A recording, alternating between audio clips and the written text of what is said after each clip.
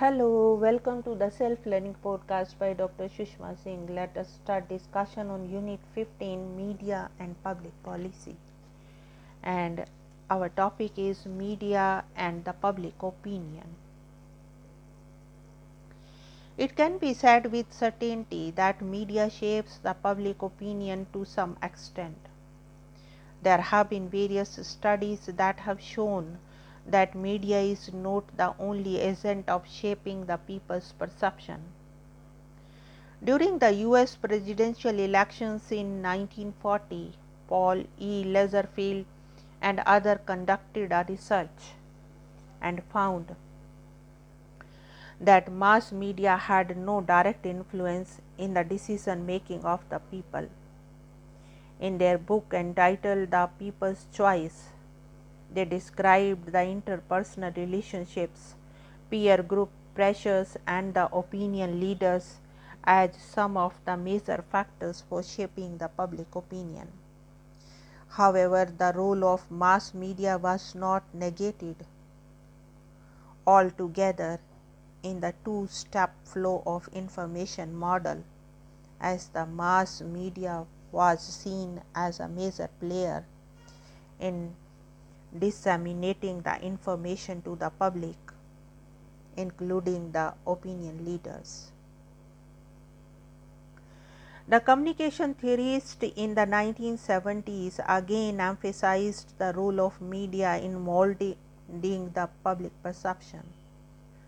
George Gardner worked on the cultivation theory, in which he described the media as the modeler of the society.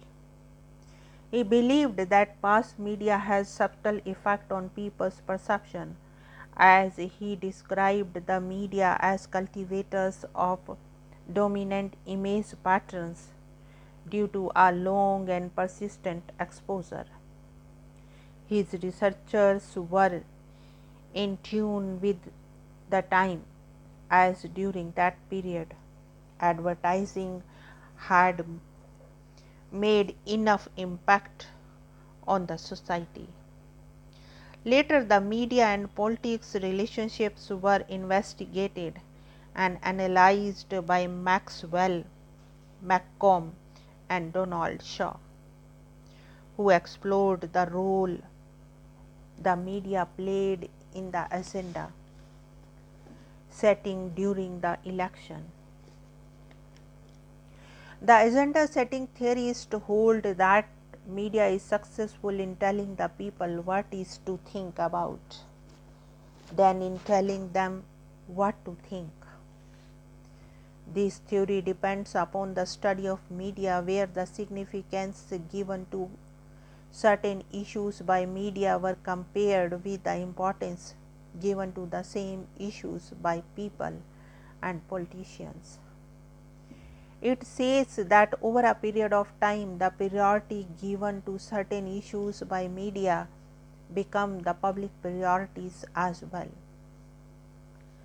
Other scholars of media have provided us with alternative theories of mass media, but here we will discuss two other theories. Melvin D. Freer and the Sandra Ball Rocket proposed the dependency theory, in which certain social and psychological factors prevent media from exercising control over their audiences. As they say, mass media not only lack arbitrary influence powers, but also their personal lack of freedom to engage in arbitrary communication behavior.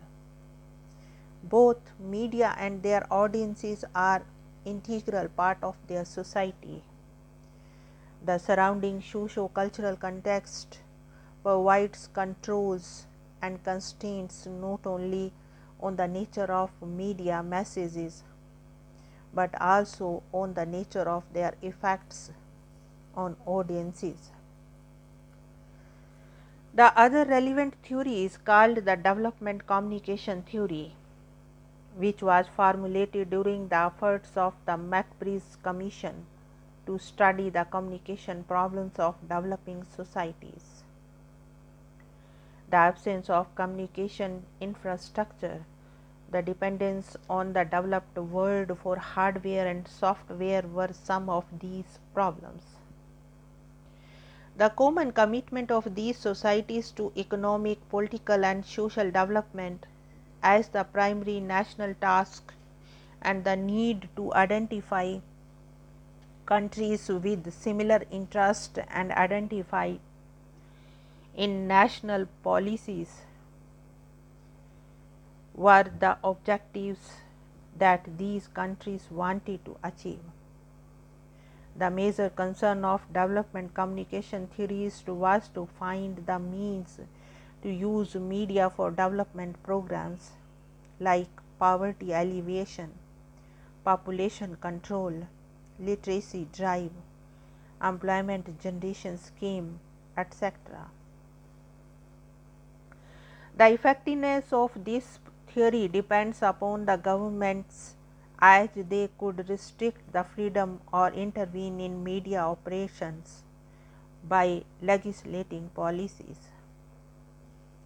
It is evident from the above fact that the media is a powerful tool of disseminating information, educating people on major issues, and also of entertaining them.